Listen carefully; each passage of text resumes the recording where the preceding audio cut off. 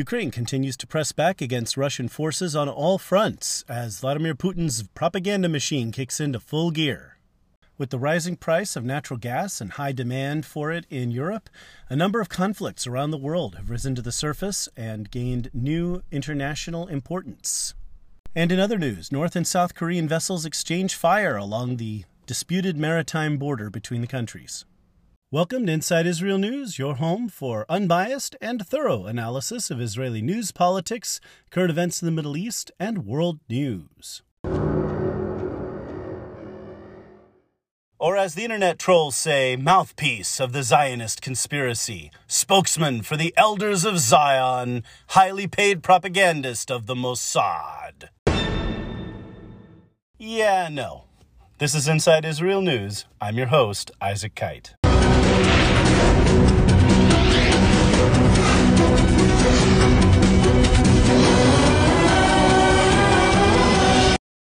Welcome back, insiders, the extremely erudite and extremely well-informed, highly moral, highly educated, elite audience of this podcast. Those who want to know everything and who want to understand the headlines before they're in the news. Oftentimes, the stories that I talk about here in my news analysis become the headlines in very short order. It's a wonderful phenomenon. It's happened a good number of times, and I, for one, am very proud of it. Gregarious Vulcan with facts, reason, logic, and no screaming pundits. You'll not find screaming punditry here on this podcast. So, with that, insiders, this is the World News Report. So, this episode is about events around the world. Obviously, events around the world do impact what happens in Israel. And while I started this show primarily to focus on Israeli news, there's just too many things going on in the world, and I've had to separate out world news episodes and Israel episodes. I'll try to keep these brief because you can get world news commentary from other sources, but I have a number of people who've asked for my input on events in the Pacific and other areas, and they want commentary on broader topics, so these episodes will be for all of that. So, with that, as we're headed into the midterms here in the U.S., the rhetoric, of course, is flying politically, and we have a lot going on over here. It's looking pretty good for the Republicans. Again, you can get that news commentary elsewhere. Newt Gingrich on his podcast, Newt's World, just did an excellent analysis of the polls in a recent episode. He also recently had Dennis Prager on. That's awesome. Good stuff over there. And on The Verdict with Ted Cruz is talking about a lot of things going on with the election. Of course, he's out campaigning very actively. So there's other places to get good commentary on American domestic politics. Israel isn't a big issue in the midterms here. However, Iran has become a bit of an issue in the overarching narrative, that is, the complaints about the administration's policies and the policies of the Democrats, especially regarding, the sellout Iran deal that was negotiated by Barack Obama back in 2015, Trump's decision to depart from it, cancel it, and put the sanctions back on in Iran, Iran pressing forward with their nuclear program, and the current administration's inability either to clamp down on Iran and try to prevent them from developing a weapon or to bring Iran to the negotiating table in any serious way.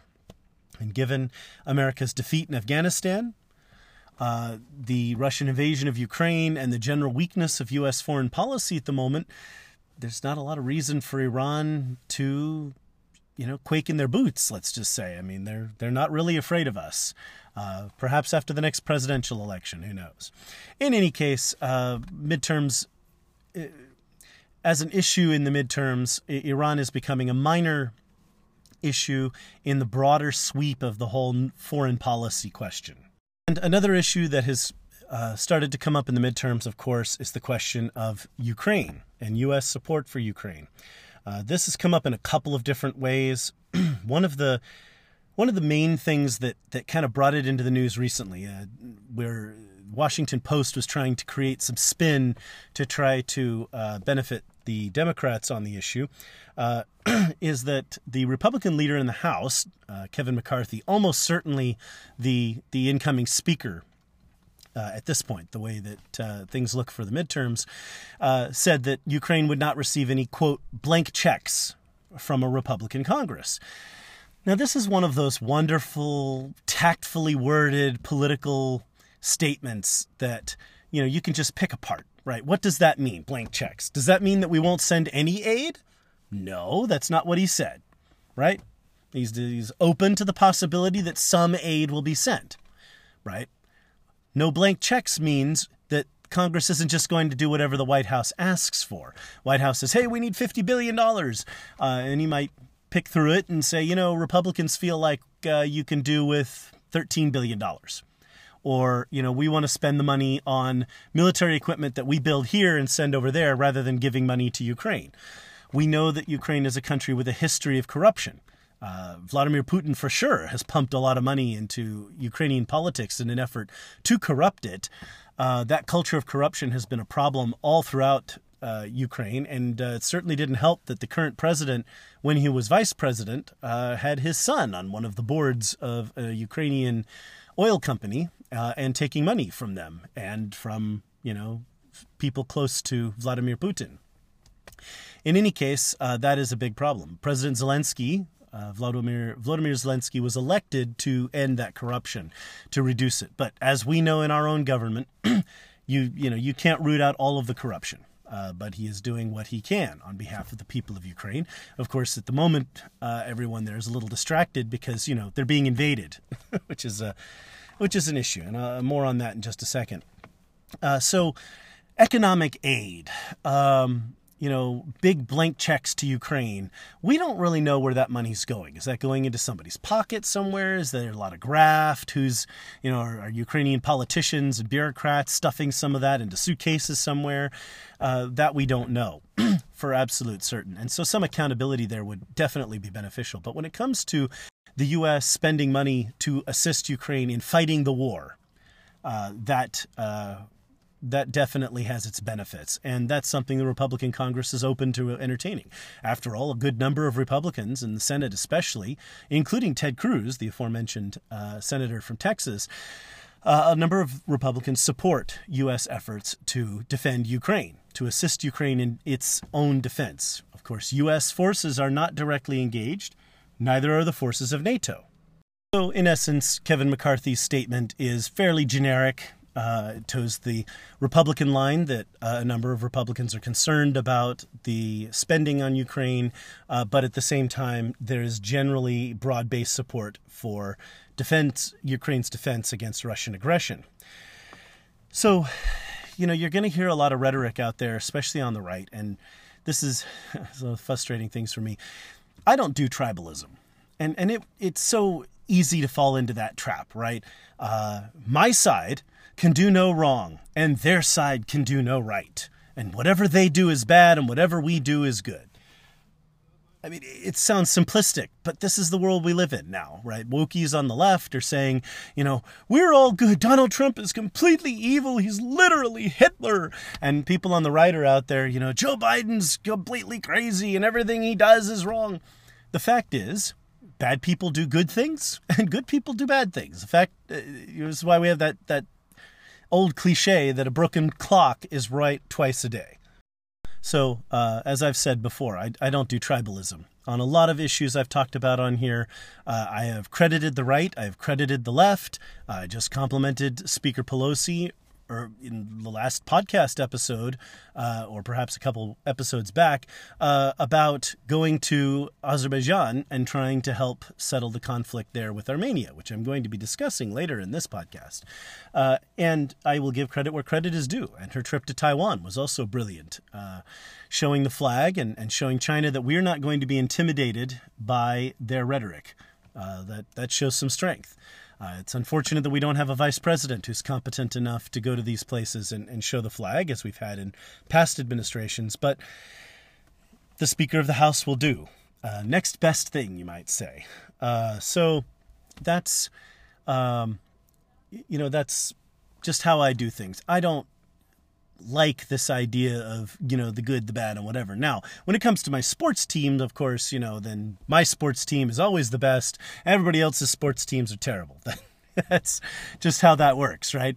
But when it comes to politics, it takes a little bit more thought and a little more subtlety, some nuance, right? To understand what is good, bad, and whatever. Good, people that I generally like, politicians that I generally like, have been known to embrace terrible policies. Politicians that I despise have been known to embrace great policies. Not a big fan of Barack Obama, but when he chose to privatize space exploration and open the door to companies like SpaceX, that was brilliant. And look at the benefits we've all had from that. His economic policies, not so keen on. So when you get into this tribalism stuff, it leads down a dark path. And that's a lot of what we're getting now. A lot of this rhetoric, there's definitely, there are definitely valid opinions, but there's also a lot of dangerous rhetoric going around regarding Ukraine. Now, when it comes to political positions, I've discussed on here before, there is a very valid and legitimate political question out there about whether the United States should help Ukraine to defend itself. And that is something, when it comes to conflicts, that we should always discuss, that we must always entertain the notion that we are not necessarily going to have to become involved in every conflict around the world, right? And perhaps lately, we have these problems where, we cry wolf enough times, right? We invaded Iraq, and that was a bad idea. I happened to oppose that. I was a college student at the time, and I was out protesting. Was not happy about that. But because of those kinds of things, when we really do need to help and intervene in a conflict for all the right reasons, it makes it more difficult because we come from a place where people are jaded, people are callous. There's been a lot of rhetoric thrown around like, oh, you're unpatriotic if you don't support this war, right? And that makes it difficult for us. And I can understand, and don't take this the wrong way, because I'm not trying to talk down to anyone, but I can understand that American history is very complex and it's difficult to understand. And America's strategic best interests and economic best interests, what is absolutely vital to the United States, what is extremely important to the United States, and what is not important, can be difficult territory to navigate. Okay. And obviously a lot of that's subjective. It's open to a lot of interpretation. People draw very different lessons from those things. And so, it's okay to be a little bit ignorant on these topics. Most of us just go about our lives. We know what we think we need to know, and we learn what we think we want to learn and what we enjoy, right? These can't be everyone's area of expertise. Now, one of the reasons I create this podcast, you can hear me jabber on about all of these things. You'll hear my perspective and backed with my historical opinions. My knowledge is at your disposal. I'm putting my word out here, right, on these different things. Now, there's a really sound debate to be had over whether the U.S. should have become directly involved in World War I. And I'm not going to go into that here. I'm actually going to do a whole episode about it over on the Isaac Kite Show, my other podcast, at some point, because that is just a really great historical question. And there's some really awesome input from various thinkers, American philosophers and political thinkers and political scientists on that issue. So that's a whole nother question. But when it comes to World War II, it is very obvious that American interests were in jeopardy. Japanese expansion in China was horrific. The rape of Nanking, it was devastating. It was horrible. The Japanese concept of Yamato Damashi, of this manifest destiny of Japanese rulership over Asia, of Japanese racial superiority, was extremely dangerous. And it was pretty obvious that the Japanese had their eyes on the Philippines, which the U.S. were working to free as an independent country from previous colonial possession. And they had their eyes on Guam and Wake Island, and also on Dutch colonies and French colonies in the South Pacific, and British colonies. Dangerous aspirations, okay, of which we were very much aware, right? We knew about that. And at the same time, you had Hitler and the Nazis and their aggression in Europe, and Stalin and his aggression. It was a very dangerous world. And it was one in which America was going to have to become more directly involved. At some point, we were going to have to enter those conflicts. And yet we did not. Americans were against getting involved. Public opinion slowly turned toward some involvement.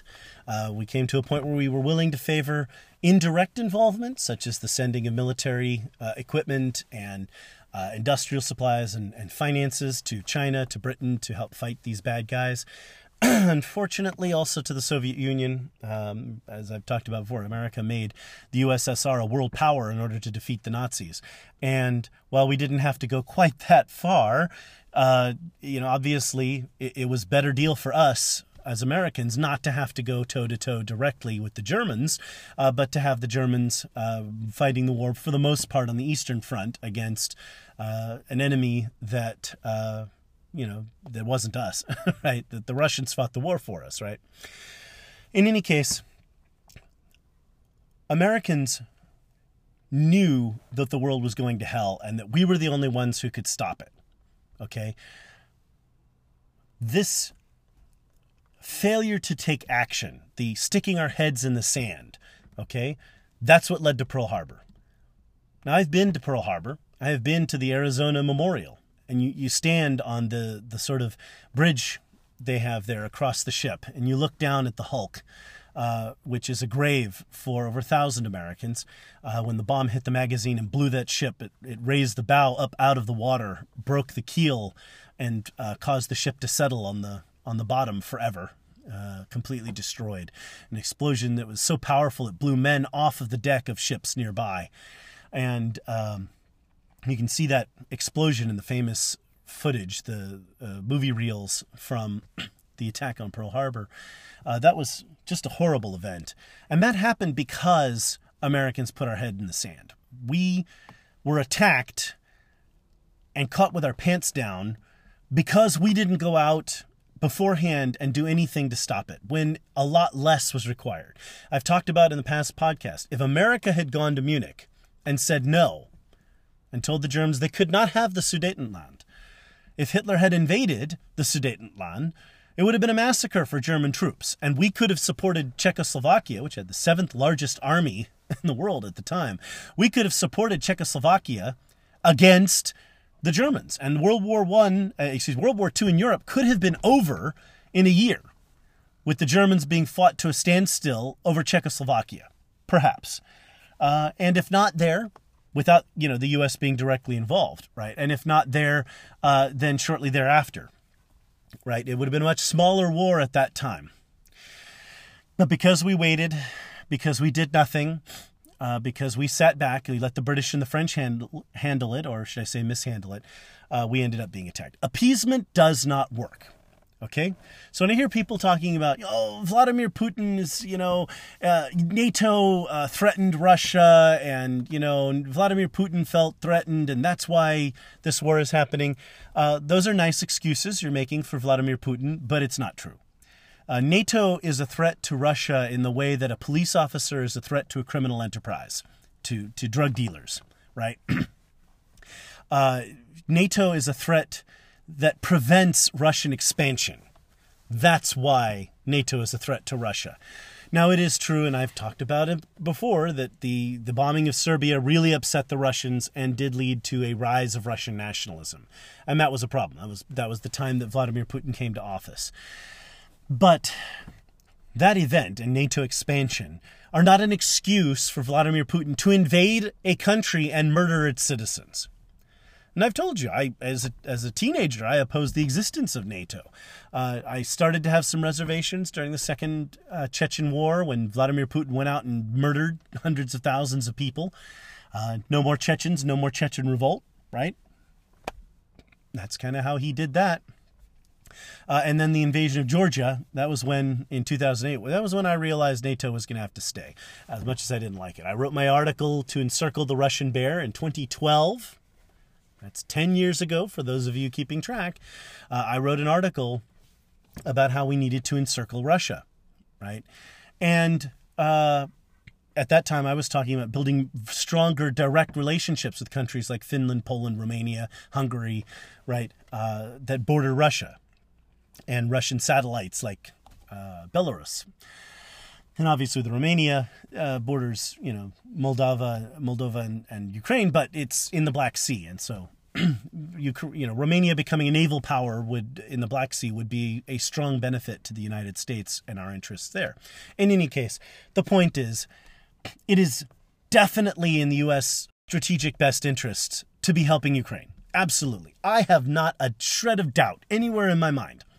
Because if Vladimir Putin got Ukraine, if he's allowed to invade and take over Ukraine, he will not stop there. Oh, but Isaac, Vladimir Putin doesn't want to take over the world. Really? Well, neither did Hitler. Hitler didn't want to take over the world. No. You see, he just wanted the Sudetenland. And then he got the Sudetenland. And he took the rest of Czechia. And it's like, oh, no, he'll stop there. That's all fine. And then he invaded Poland. And then he invaded Denmark and Norway and the Low Countries and France. You see where this is going? Okay, and Yugoslavia and Greece. Okay. These dictators are emboldened by weakness, by appeasement. Right? As Winston Churchill said, appeasement is feeding your friends to a crocodile, hoping that he'll eat you last. It doesn't work. Okay? If Vladimir Putin had been able to take Ukraine with ease, what do you think China would have done? They're sitting over there watching Taiwan. They want Taiwan. If the U.S. we just rolled over and played dead in Afghanistan. So it's like strike one. All right. Ukraine, if Vladimir Putin had just marched right in, taken the place over, and we did nothing about it, or, if we had done nothing, lifted not a single finger to defend Ukraine, to help them. If Ukrainians are fighting on their own, President Xi is watching. Xi Jinping is watching very carefully. Right? China maintains its vigilance. That would definitely have led to conflict in Taiwan. I can assure you. And that would be a real war.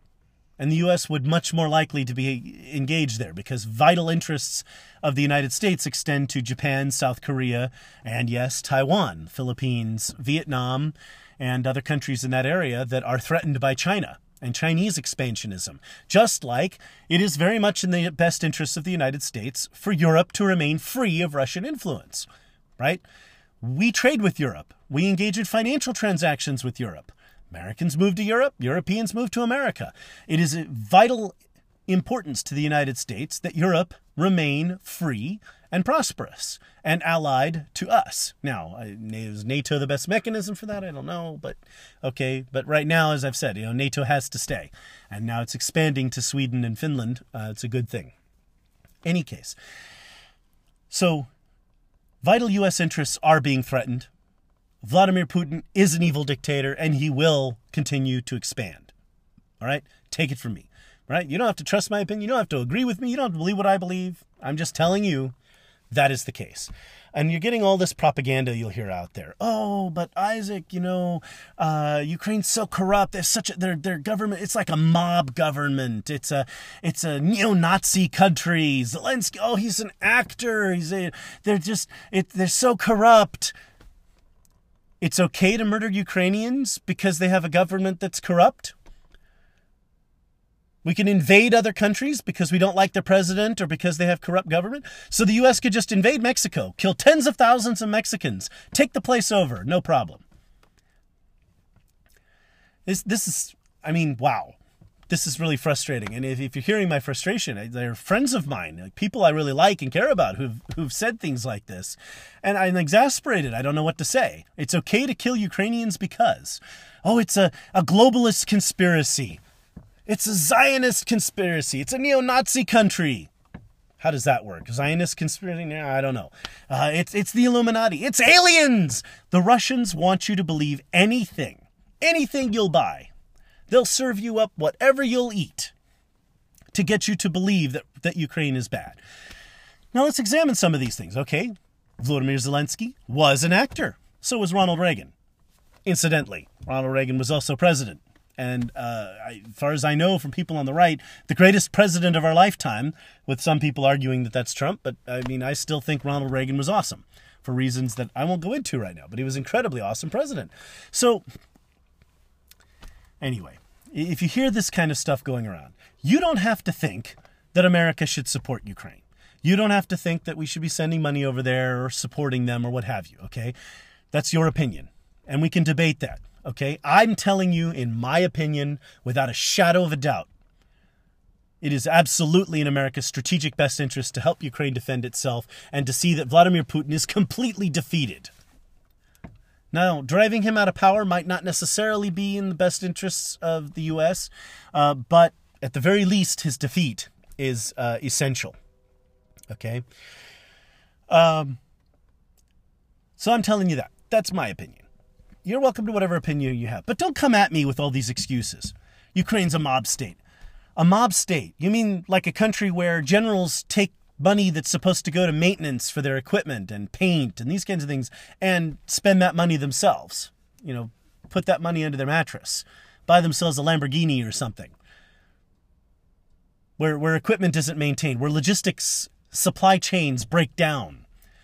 Because we're talking about the Russian army now, not the Ukrainian army. The Ukrainian army is a very efficient and effective fighting force that has not only held off one of the largest militaries in the world, but has driven them back. I'm sorry, people. A mob country, a completely corrupt state, could not do that. The evidence is there, okay? But we get a lot of stuff, you know. I've talked a lot before about the propaganda regarding Israel. Oh, it's okay to kill Jews because.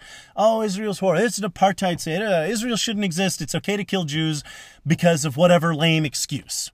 Jews are sniveling, conniving trolls with horns on their head that drink the blood of Christian babies and eat blood matzah and have space lasers that start forest fires. People. Okay? Speaking of which, the usual anti-Semitism, it's not just Kanye West, Ye, who's out there spreading anti-Semitic rants. Absolutely just inexcusable. I have no words. So I'm not even going to say anything. Just unbelievable, right? The usual anti-Semitism from Kanye West. Just, you know, some people just hate Jews. It's horrible. So, anyway, Vladimir Putin, in a recent speech, said that most of the people who ran the Soviet Union were Jewish. So the Soviet Union was the Jews. Now, Russians are already extremely anti-Semitic. There's violence and graffiti and attacks on Jews all the time in Russia. How are Russians going to respond to Vladimir Putin starting to blame every horrible thing in the world on the Jews? It's a lie, by the way. Actually, most of the Soviet leaders were great Russians. A few from other Russian ethnicities of the Russian Empire. For example, Stalin was Georgian, right? Stalin wasn't his name. It means steel in Russian, right? He was born in Georgia and actually studied for the priesthood of the Orthodox Church for a time. So, that's just not true. There were a lot of Jewish revolutionaries, people who happened to be of Jewish descent. But these were communists. They worshipped at the altar of Marx. They weren't Jews. They didn't believe in Judaism. Right? They weren't Jews in the way that I'm a Jew, because I believe in Judaism, and I go to a synagogue. I read the Torah, right? I celebrate people like Dennis Prager and listen to great rabbis like Shmuley Boteach. Anyway, so it's just, it's frustrating. It's frustrating when you hear these things, but be strong. Don't let these things get to you. No, it is not okay to kill Ukrainians. It's not okay to invade other countries. In case you hadn't noticed, murder is wrong. Murder is morally wrong. So, if somebody's holding up a bank at gunpoint and a couple of people at the among the hostages are discussing trying to disarm the robbers, you can't blame those people for risking getting shot. All right? It's the robber who's putting the gun who is committing the act of moral depravity here. That is the person who's in the wrong. That is the person who's causing the shooting and any harm that results. All right? Vladimir Putin is the one risking World War III. The U.S. isn't risking World War III by standing up to him. We're preventing World War III by standing up to him. The fastest way to get to World War III is to surrender. To let Vladimir Putin have whatever he wants. Because then he'll want more. And when we let him have that, he'll want more. until we get to a point where we're not willing to give up, right? So that's how you get to World War III. Vladimir Putin is risking World War III. Vladimir Putin is risking nuclear war. And he's saber-rattling. He's making stupid threats, like he's going to use a tactical nuke. Of course he's not going to use a tactical nuke. That would be a really stupid move. But he can intimidate us with it, and if we're willing to back down and be afraid and say, oh no, the big bad bully's got a tactical nuke he's going to use, we better run, what's going to happen? You're going to get bullied more. The only way to prevent World War III, to prevent all of these horrors, is to stand firm. Stand behind Ukraine and tell Vladimir Putin what to go do with himself. And I've heard people say, well, we could end up in World War III. Putin might fire his missiles. And then what? Right? It doesn't matter what government, with our president, we don't know what would happen. If Vladimir Putin launches a full-scale nuclear attack on the United States, we will respond. Our submarines will fire, and Vladimir Putin and Russia will be wiped off the face of the earth. There cannot be a grand Russian empire if there is no Russia. Okay, Vladimir Putin knows that that's a certain loss, and that's assuming that the Russian missiles will even fly in the first place. At this point, they can't even keep their planes in the air. Something like 9 Russian planes have fallen out of the air in accidents and mechanical failures over the last few weeks here. So, including into a residential apartment complex. One fell in Siberia and managed to fall on a 2-story house. I'm not a pilot, but, you're out in Siberia. How hard do you have to try to hit a house in Siberia? Nobody lives there, right? It's Siberia. Anyway. So, Vladimir Putin knows that he loses that one for sure. Okay, he can cause massive destruction over here, but there won't be a Russia left. All right? So, don't give me this garbage about we're risking World War III. I've heard that from people. It's infuriating, the ignorance. The chutzpah, the bad attitude. You don't have to support the war, U.S. help in the war over there, but don't give me BS excuses. And don't tell me it's okay to kill Ukrainians because. We're going to study Morality 101 right now, okay? If you've read your Bible, you know that murder is wrong. Okay, end of rant. There are rants here. They're just not, yelling and screaming punditry. So, there you have it. That's some of our politics surrounding Ukraine. As we head into the midterms, you're going to hear a lot of rhetoric. Americans need to stand firm. We definitely need to get rid of the incompetent leadership we have in our country now. A president who can barely put a sentence together and make statements on news interviews that have to be retracted by the White House, whatever that is. Because, theoretically speaking, the White House is supposed to answer to the president. So if the president is saying things and the White House is correcting him, I don't know who's in charge, okay? But it isn't Joe Biden. And that's extremely dangerous. So I'm looking forward to the political change, for one. I'm not going to say the Republicans are all right about all the issues. I disagree with them on a couple of issues, but I think generally speaking, they're in the right now. And looking at the Democrats, the incompetence they've shown over the past few years, doubling down on bad economic policies, it's terrible. To the really weird election in 2020 where we changed all the rules at the last minute. And then, when Republicans and President Trump complained about things being unfair, it's a big lie and it's all this stuff. Really, people, anyone that disagrees with you is a terrorist now because they question, how the election was conducted. The election in America is the Electoral College. The Electoral College voted. Those votes were counted. Joe Biden won the presidency. Okay. And 2024 is coming up if you want to change that. Looking to 2024, President Trump making, I had audio on here from just over a year ago of him speaking before CPAC, where I was able to attend and get that audio firsthand for you. It sounded a lot like he's running, and he just said something about, I might have to do it again in one of his speeches. So, looks to me like he's planning to run. Given his popularity in the GOP, I would say my analysis of that would be the Republican nominee in 2024 is going to be Donald Trump or whoever Donald Trump endorses. He and he alone can decide that he's not going to run, and if he does not run, then he will decide who he wishes to endorse. Okay, but chances are he's running. And there's not much that can be done to keep him off the ballot. So that's kind of the situation that's going on here. Like I said, you want analysis of the in particular races and that kind of thing, you can go get that somewhere else.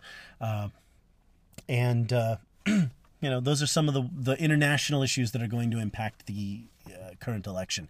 Not much is likely to change in U.S. foreign policy. Republicans are going to be a little less eager to write checks to Ukraine, perhaps, but that doesn't mean that we won't continue supporting Ukraine. Most U.S. foreign policy is probably going to stay the same. It's entirely possible that the Iran deal won't happen one way or another, but probably the administration won't be looking back at that anyway. Okay, so news in Ukraine real quick here. Ukraine continues to advance on all fronts. It's really interesting to hear that they are moving in on Kherson and Zaporizhia. And there's been all this stuff with the Zaporizhia nuclear power plant, with the Russians shelling it, risking another Chernobyl. There's talk of destroying a dam that could flood lowlands and kill a lot of people. If you want to study the history of World War II, there were a lot of, there was a dam that was blown by the Soviets that killed tens of thousands of people in Ukraine in the Second World War. There was a dam that the Kuomintang destroyed in China that killed hundreds of thousands of people.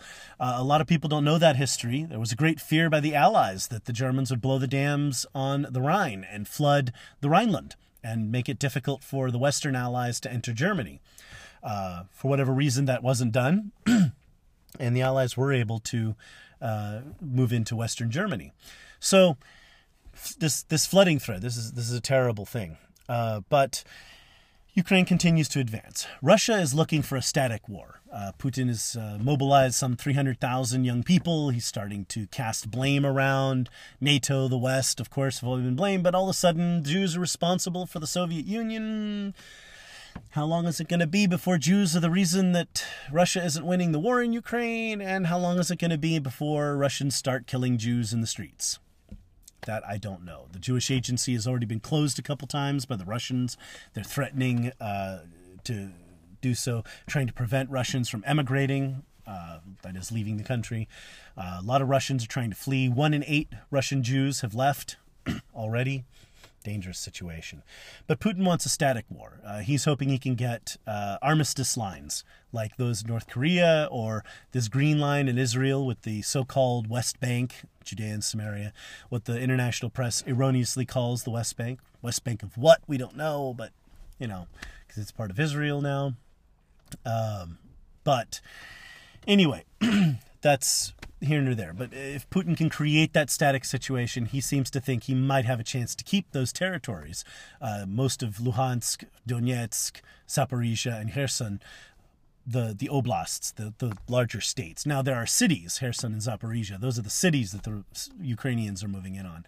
And hopefully the Ukrainians will be able to take them, and then also Mariupol, and regain their coastline along the Sea of Azov, and move into Luhansk and Donetsk, and possibly even Crimea. So far, NATO is backing up Zelensky on this. They continue to support him, saying that they don't think he should negotiate. They don't want him to try to find a way to push for ceasefire. NATO is backing Zelensky, and that's a good thing.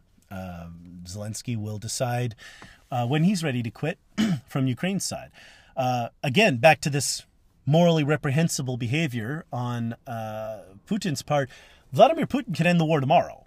All he has to do is withdraw his troops from Ukraine. Even if he just withdrew back to Crimea and tried to keep Crimea, at least that might be grounds for a ceasefire. To give up Donetsk, to give up Luhansk, Zaporizhia, and Kherson, right? At the very least. So he could end the war tomorrow. But he's trying to claim that those territories are now annexed to Russia because of some bogus some bogus referenda that he held. Anyway, so that's that.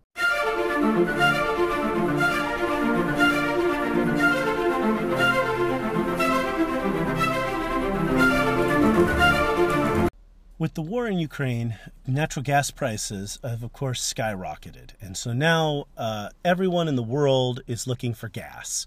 And this has led to some, I want to say, renewed awareness of certain conflicts going on in the world that are pre-existing. They predate the current situation, but they have become matters of great importance because there's gas involved.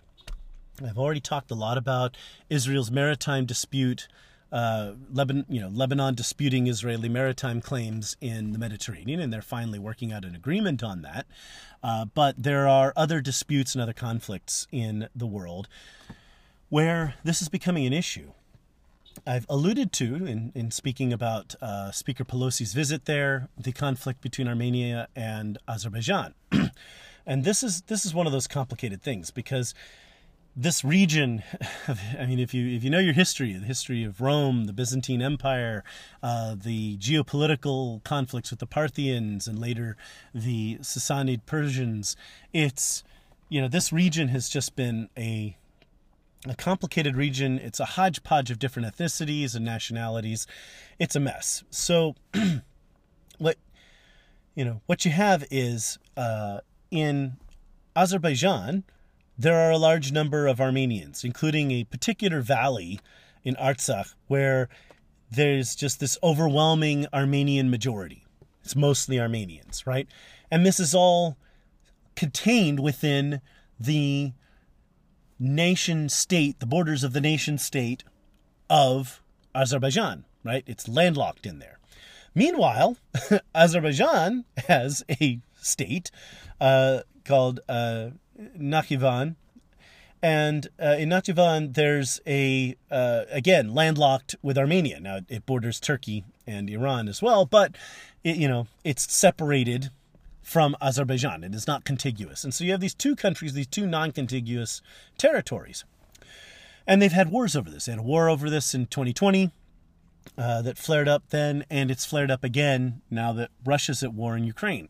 And Armenia, although the more democratic of the two countries, it's more democratic than Azerbaijan, is an ally of Russia. Right? And so Armenia tried to get Russian help. They did in 2020. They got Russian help a little bit. Russia pushed for diplomacy, right? And, I mean, it helped a little bit. They negotiated a deal whereby Artsakh would be connected to Armenia by a 3-mile corridor with no checkpoints. Basically, that territory, although it would belong to the sovereign territory of Azerbaijan, would be open to Armenians. Meanwhile, there was supposed to be a similar corridor over to Nakhchivan from Armenia that never materialized. From Azerbaijan, excuse me. Armenia never upheld their part of that agreement. So basically, the solution to the problem here is for them to fulfill the previous agreement. In any case, that conflict has flared up a little bit once again, and there's this video of Armenian troops mutilating an Azerbaijani woman, an Azeri woman. I'm not even going to go into the grotesque details. It's extremely embarrassing. It's disturbing. It's sickening. It's horrible how human beings can treat other human beings like this. But it's grotesque. This is the kind of thing that happens in these conflicts, and it's asinine. So what do we do, right? I mean, why is this conflict important? What does it mean to us? Well, Azerbaijan has a lot of natural gas out in the Caspian Sea, and right now it has a pipeline that flows through Georgia to Turkey, where it comes out of the Turkish port of Izmir, and that gas is very important to Europe now, just like gas from Lebanon and Israel, right? Europe is desperate for gas because Russia is no longer a reliable supply. So this conflict has gained new notoriety and there's been a greater awareness of it. I think they need to implement that last deal. Azerbaijan needs a corridor to its non-contiguous territory. The two sides need not to fight each other over it, with either side trying to attack the other. And grotesque mutilations of people need not to happen. My God. So that's a conflict that is very complicated, very convoluted. Iran's also kind of in the scene there. Iran's sort of on Armenia's side, in part because, there are millions of Azeris, ethnic Azeris, who live in northern Iran, along with Kurds, ethnic Kurds. And, of course, Iran is starting to have some serious internal problems, right? So that's one issue that is definitely one to watch. I have put on the Facebook page a YouTube video that explains that conflict in much greater detail, much better than I could. I just wanted to raise attention to it here, raise your awareness, that conflict is going to gain greater international attention, part because it's part of the sort of the Russian sphere, and in part because of the gas pipeline issue. And obviously, if Azerbaijan had an unimpeded corridor to its territory, its non-contiguous territory, then it could run a pipeline through there into Turkey and connect with other Turkish pipelines and increase the gas supply, right? So that's one of the things that again has come up as a result of the higher gas prices and this conflict. Another area of conflict, and a couple places in Africa where you have things going on, right? So in Mozambique, and I've said before, Lusophone countries, I feel bad for them, former Portuguese colonies. Mozambique has possibly the worst situation. I don't know, Angola maybe the absolute worst, but former Portuguese colonies have a really big problem. So Mozambique is a country that kind of runs north to south, and it's got like a finger that goes onto the other side of Malawi, up over between Zambia and Zimbabwe. The capital is down in a city called Maputo, and in Maputo is way down in the south. I mean, it's near Swaziland, along South Africa and that part of Africa. Meanwhile, Mozambique runs along the coast all the way up to the border of Tanzania. Right, it's this huge chunk of Eastern African coast. Now, throughout history, this has been an area of heavy trading. So there are a lot of port cities there, and those port cities are where the main population centers have generally been, and there are definitely people who live inland in the rural areas, okay? As Europeans arrived, of course, they set up shop in these port areas and eventually took over as colonial governors, and as they discovered raw materials deeper inland, they built transportation infrastructure that goes from the coast west over to those resources. But there's not a lot of north-south infrastructure. There are not a lot of roads or railroads, let's say, that span the north-south route and provide transportation corridors in the country. So the country is just really kind of, there are a lot of isolated places, let's just say, that are not connected to Maputo. And the country's had a complicated political history and dictators, and it's just like a lot of African countries. It's had a lot of problems. Well, there's in the far northeast of the country, there is Cabo Delgado, which means little peninsula in Portuguese. Cabo Delgado is this region it's a Muslim majority area, and it has natural gas. There's offshore and onshore gas reserves, and they've been trying to develop those gas supplies and supply them to the world. But this region is so disconnected from the capital that they're not seeing a lot of economic benefit. A lot of the workers being brought in are foreign workers, not local workers. The economic benefits are not really being felt there. And so there's been a local, I don't want to say revolution, but certainly a resistance to this gas development. And so they've blown up pipelines and attacked gas station, the pumping stations and what have you, and sabotaged the infrastructure. So French company Total Energies, Total is also involved in developing Lebanon's gas fields, right? So Total has been involved there. They pulled out. And so now there's some talk of how do we reopen those gas supplies and regain access to those gas supplies for the world. Mozambique is going to have to do something. They're going to have to, connect themselves to Cabo Delgado in some way so that they don't feel so distant from Maputo. More importantly, they're going to have to do something to make sure that the people there feel the benefits of this gas development, because until the people do, they're on the side of the rebels, right? People have been, in the streets out cheering on the rebel attackers as they depart from attacks on gas infrastructure. Rwandan peacekeepers have also been coming in to try to help out. Ethiopia has been the main source of peacekeeping troops in Africa, but of course Ethiopia has its own conflicts right now internally, so Rwanda is helping out. So at least there's that. There's someone to help. But this is another one of these complicated conflicts. I'm just raising awareness of it because, again, gas wars. And here comes the ridiculous headline. You're going to love this. Uganda wants to develop its gas and oil supplies, and they have come up with a deal with Tanzania to build a pipeline. Obviously, Uganda is a landlocked country. They want to build a pipeline from Uganda over to the Indian Ocean, the East African coast, through Tanzania. Well, Tanzania will make money because they have the land, and Uganda has the oil, and they'll make money. Everyone makes money, everybody profits, that's all great and well. But Europeans are expressing concerns about it because of environmental concerns. Oh no, it's going to cause global warming. This is why I tell you, when Africans hear climate change, what they hear is poverty. Just like working class people here in the West, right? We have to live in poverty. That's what they hear, right? Because it's stuff like this, right? Why can't Uganda develop its oil, right? Western countries developed their economies, became wealthy and prosperous, but Africans don't get to. Nothing racist about that. I think Europeans are still in that colonial mindset. I'm not really sure what they have to say about all this and why we should care.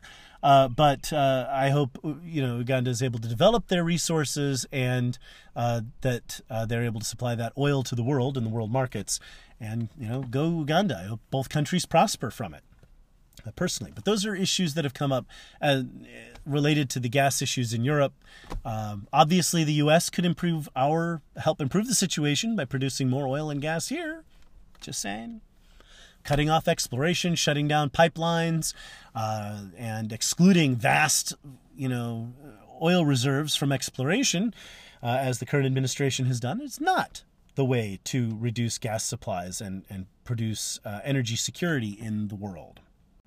It's not every day that I get to introduce a new segment. At the end of every World News Report episode, I am going to do a segment brought to you by In Other News. In Other News is a Facebook feed. It's a Facebook page you can follow where you get some of the news that's out there in the world that doesn't make the American news. And there are a lot of things that happen in American news sources just don't pick up on it. There's a lot of news in Asia, Africa, other places in the world that, our media here just doesn't care about. So if you want to know what's going on in the world and not be surprised when you find, there's a conflict in Mozambique. Well, who knew? Isaac told you about it. Yes, that's true. But you would have known about it ahead of time if you had been following In Other News on Facebook. So this segment is brought to you by In Other News.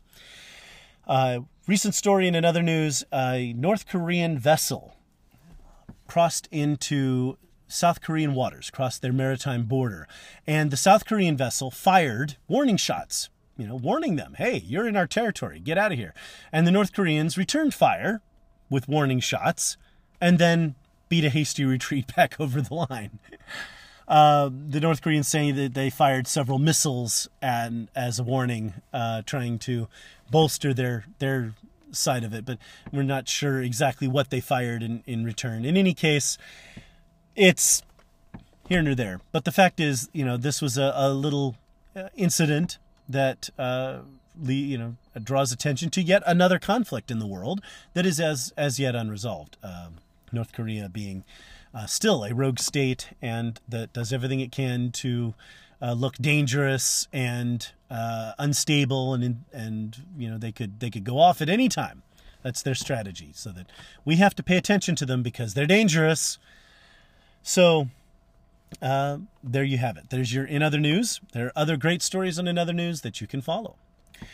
So with that, I will close the World News Report episode, and the next episode will be about the Israeli elections, and it will address Bibi Netanyahu and the case for Bibi. So With that, please visit the website, insideisrael.news, brand new website where you can listen to episodes there.